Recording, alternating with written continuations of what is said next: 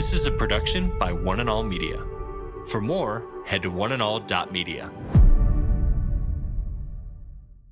I love reminding people, Jesus may be exclusive, but he is the most inclusive exclusivist you'll ever find. No matter where you're from, no matter what language you speak, no matter where you grew up, no matter where you've been and what you've done, it doesn't matter. Everybody has a seat at the table. Come on in, the water is fine. Today with Jeff Vines, We are taking the gospel to the world. pastor, apologist, and Bible teacher. One truth that will be delivered in love and compassion, connecting every one person to all that God has promised them. You make me wanna dance and sing with every single breath I breathe. I will bring this offering. You are my wonder, you with the wonder. Today with Jeff Vines. Welcome back to another episode of Today with Jeff Vines. My name's Aaron, and I'm one of the members on the team here at One and All Media. And we're about to hear the rest of a message we started last time, looking at if all religions lead to the same place. In other words, how can we claim as Christians that Jesus is the only way to God? You may have thought about this before or know someone who's struggling with this topic, so you can find the full message wherever you listen to podcasts and share it with them. Just search for Today with Jeff Vines wherever you get your podcasts. Here's Pastor Jeff with the rest of today's message.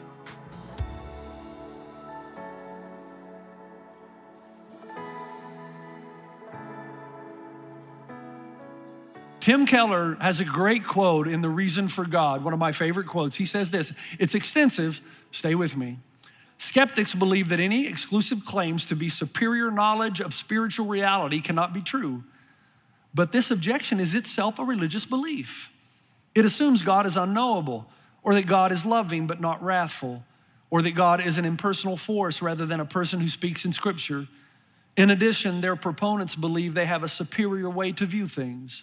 They believe the world would be a better place if everyone dropped the traditional religion's views of God and truth and adopted theirs.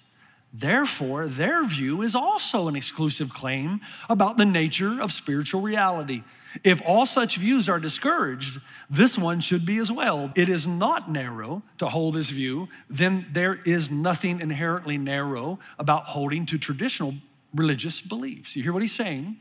He's saying when somebody says you Christians are arrogant, it's a self-defeating statement, because when you accuse Christians of arrogance, you at that point yourself are claiming to have far more superior knowledge in your view of religion than the Christian. It doesn't work, it's unlivable. And finally, you okay?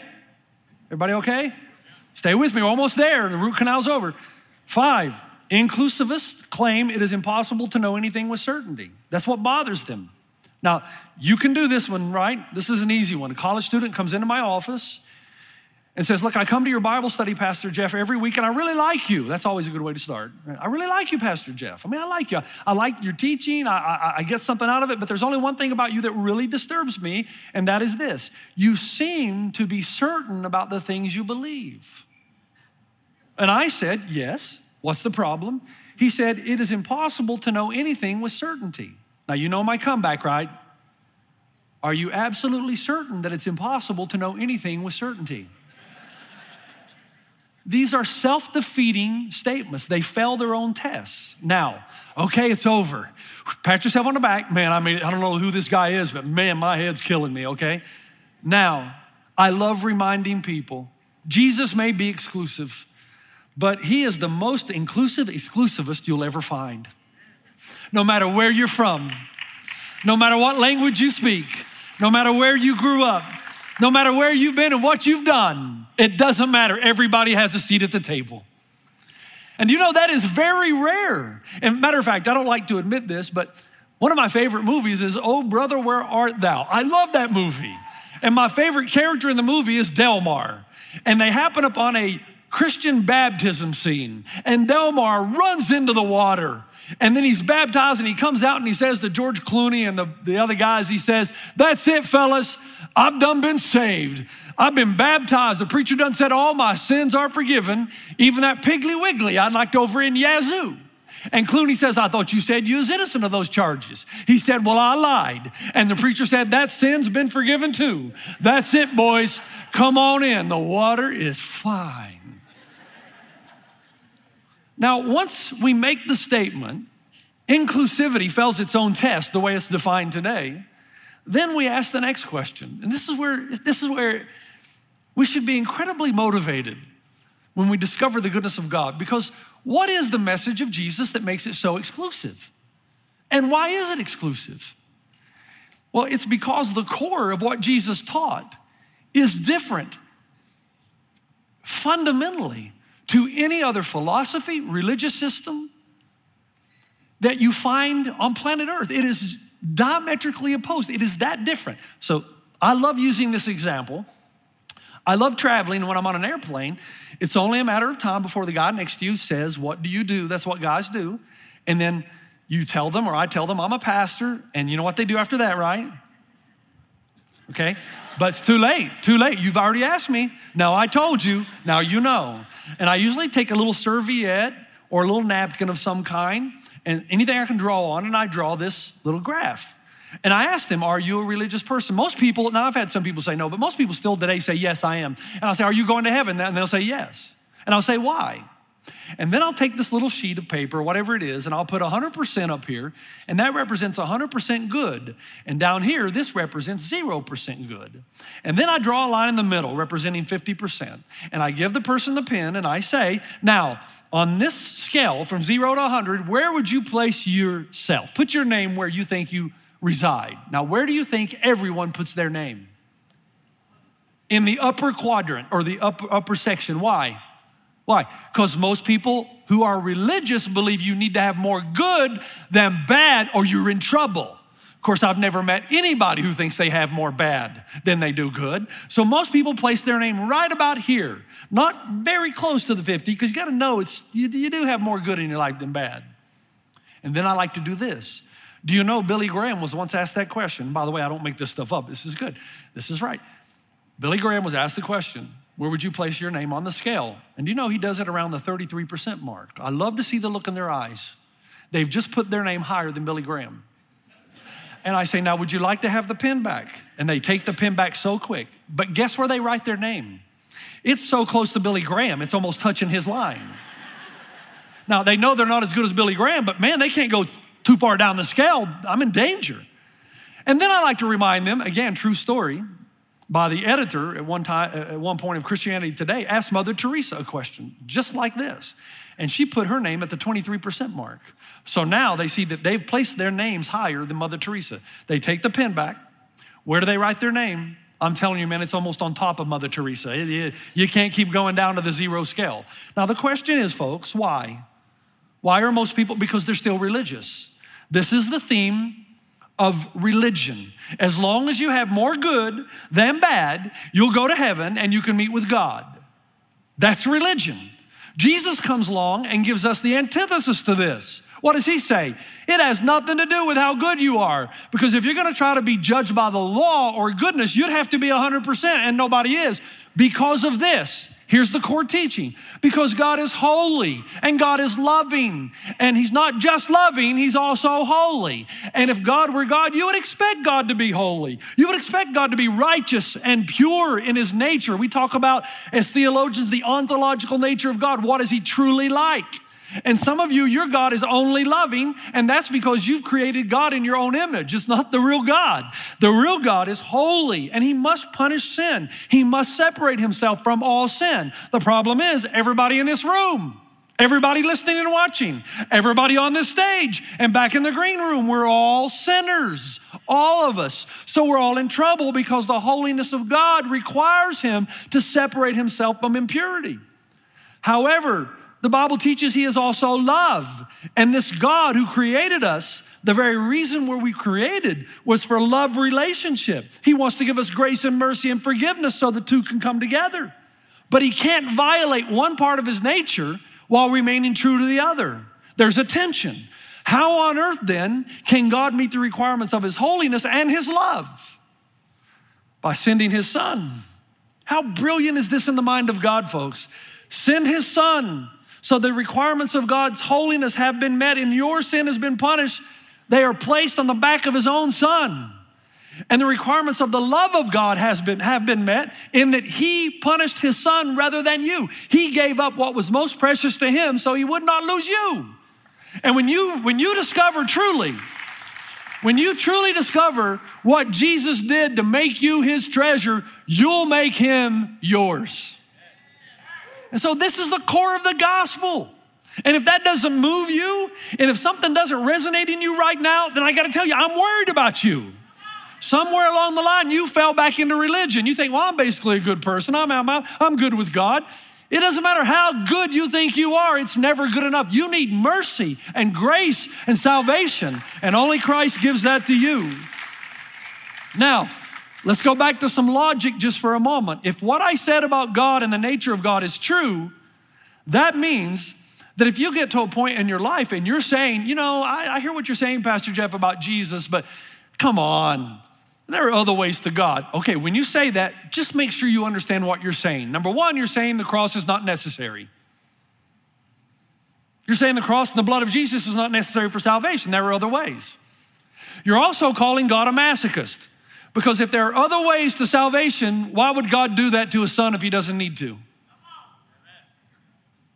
This is a very serious matter, and it's why, let me just stop here just for a moment. Let me tell you something. The nature, the character, and doings of God,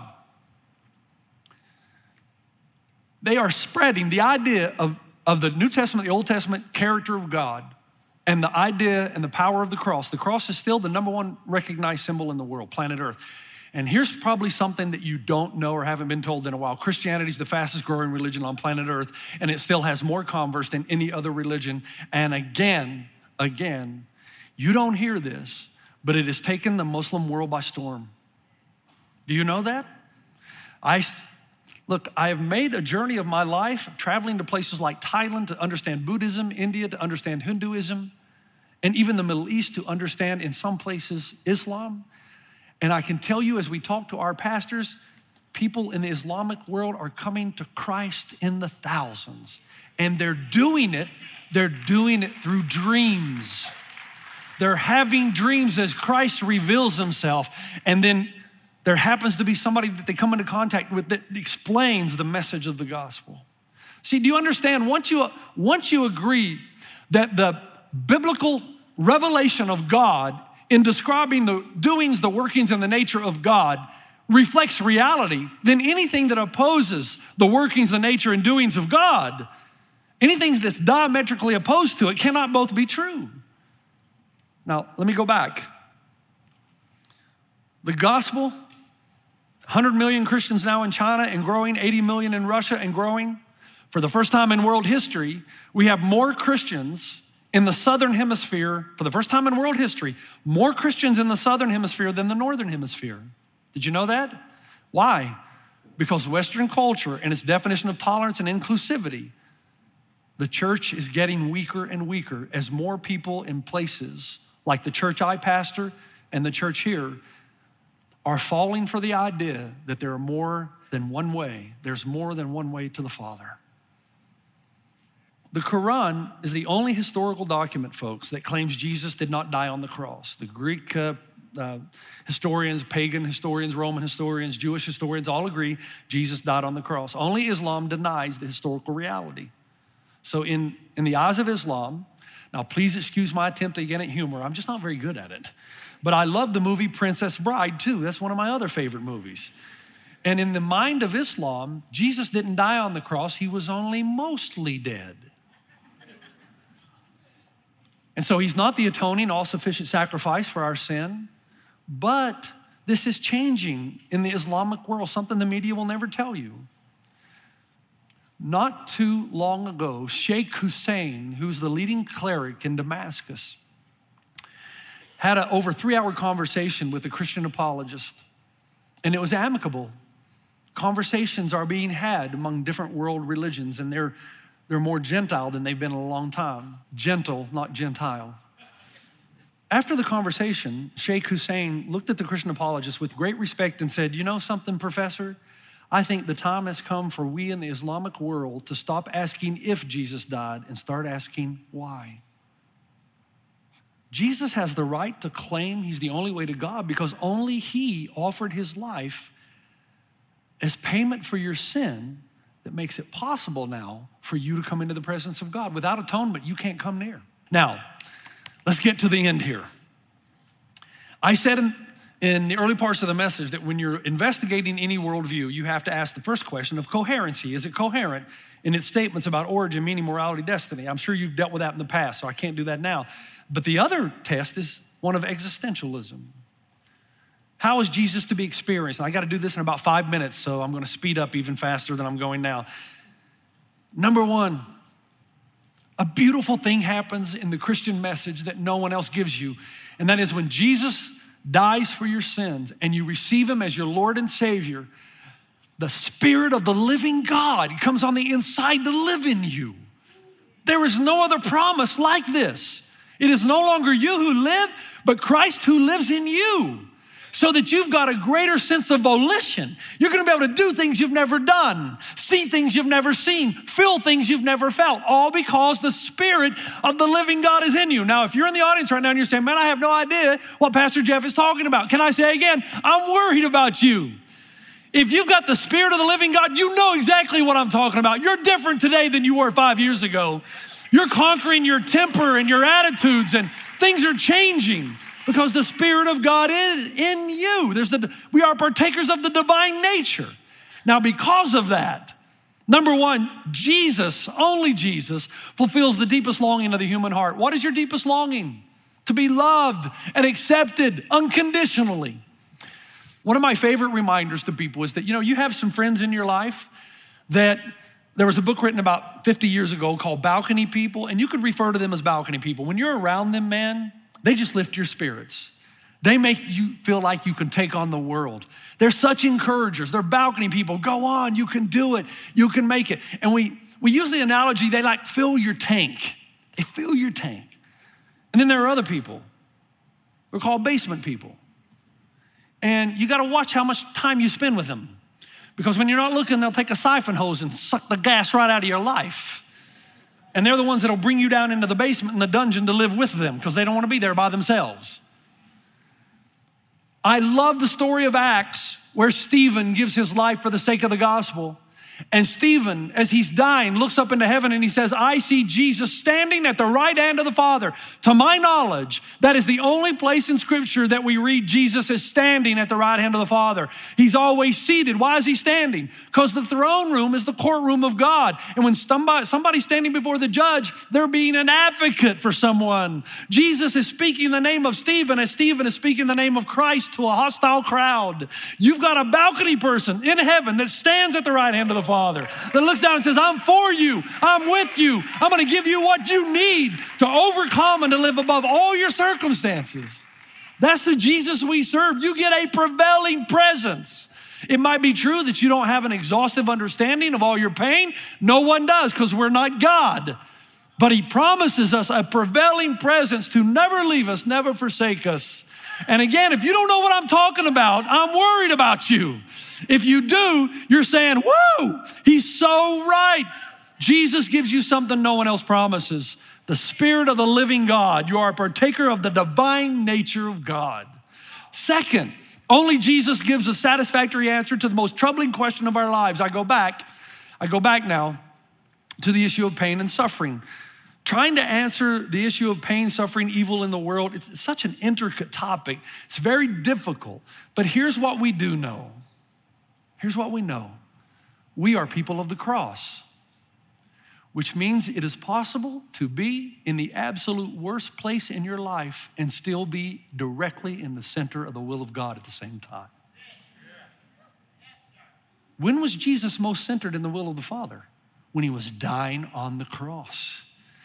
That means that it is possible for you to be in the worst season of your life and be right where God wants you for this moment. The cross is the most recognized. It is brilliant in the mind of God. Brilliant. Dr. John Polkinghorne, who taught quantum physics and quantum theory at Cambridge and Oxford. I used to love reading his books and listen to him talk about the fact that in the early picoseconds of the universe, a picosecond is the time it takes something traveling the speed of light to cross a hair's breadth, so it's moving pretty fast. He said, in early created moments, when God was expanding the universe, the speed of the expansion and contraction had to be so precise that it would be like taking a bow and arrow and hitting a 1 square inch target 20 billion light years away every time. If the universe expands too quickly, it's chunks of nothingness. Too slowly, or rather too quickly, it's chunks of, it's not chunks at all, it's just gas, air. If it expands too quickly or too slowly, it's big chunks of nothingness. The precision, the relationship between the expansion and contraction had to be so precise to sustain life. And then I love the comment that he makes. If God can take the chaos of the early picoseconds of the universe and bring beauty, pattern, and design into it, how much more then can he bring beauty and pattern and design out of the chaos of your life? Only Jesus offers that to you. 3, only Jesus gives objective proof of a future hope. I was on Newstalk ZB in New Zealand in the late 90s, early 2000s.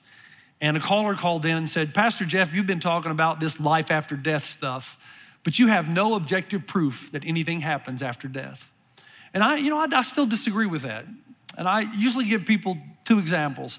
Number 1, no one can explain in the environmental sciences, no one can explain how a seed can go down into the ground, die, decompose, and then spring forth into new life, a beautiful apple tree. We know that it happens, just can't explain it.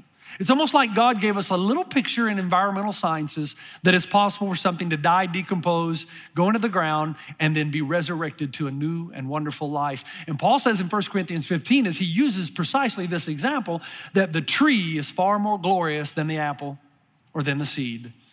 Aren't you glad that your body's gonna look a lot better in eternity than it does now? So as a result, we're supposed to be people who live with a vacation attitude. Okay, it's Wednesday, you're at work. You know your vacation starts on Monday. How do you respond to people Wednesday, Thursday, and Friday, the week before vacation? What do? Say whatever you want, doesn't matter. I'm out of here on Monday. I would respond to that harsh email, but I don't care because I'm gonna be on a beach in Miami on Monday. Do whatever you want, man. I can make it through these days because on Monday I'm out of here. And the Bible tells you that's supposed to be your attitude. Your attitude's supposed to do what you want to, world. Throw whatever you want at me because one day I'm gonna be with Jesus in all of eternity. And it's one better day after the next day. G.K. Chesterton said that we're supposed to be a people who have sorrow is only peripheral and joy is central. Yes, we have moments of sadness, but we live with this overarching sense of joy that we're gonna win in the end.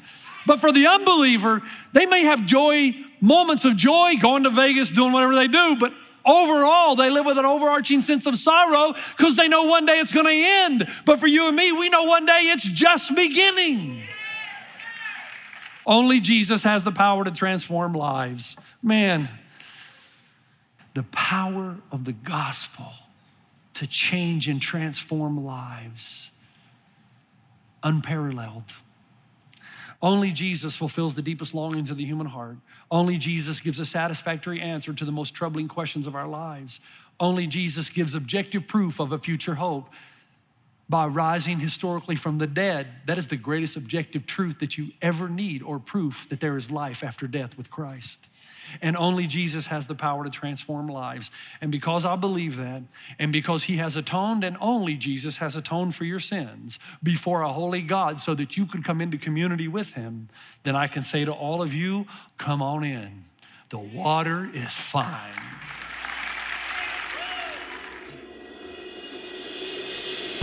You've been listening to Today with Jeff Vines. Next time, we'll bring you a new message from Pastor Jeff. You can listen to more messages like this. Just search for Today with Jeff Vines wherever you listen to podcasts. You make me wanna dance and sing with every single breath I breathe. I will bring this offering.